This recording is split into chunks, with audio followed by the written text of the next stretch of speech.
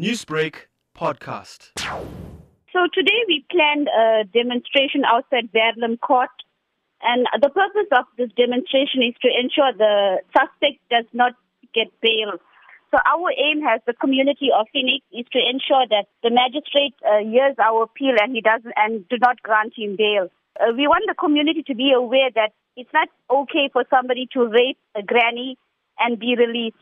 You have to face the full law, and we want him to be behind bars till the case is concluded, until a decision has been made by the magistrate. And Nancy, what has been the reaction from the community members?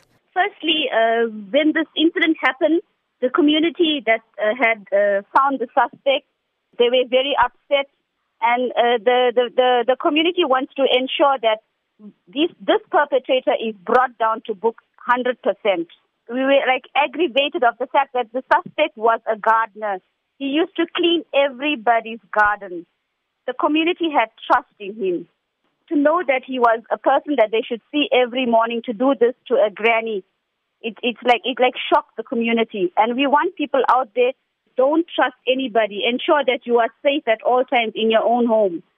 What do you and the community members plan on doing in the protest? Today we want the magistrate to see that we are saddened, and we want him to see that we don't want him to get bail.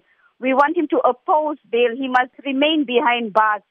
We want justice. The law has to show us that they must give us justice. And the whole community is behind us. We want the magistrate to see that it's Women's Day today, especially today, is a very significant day.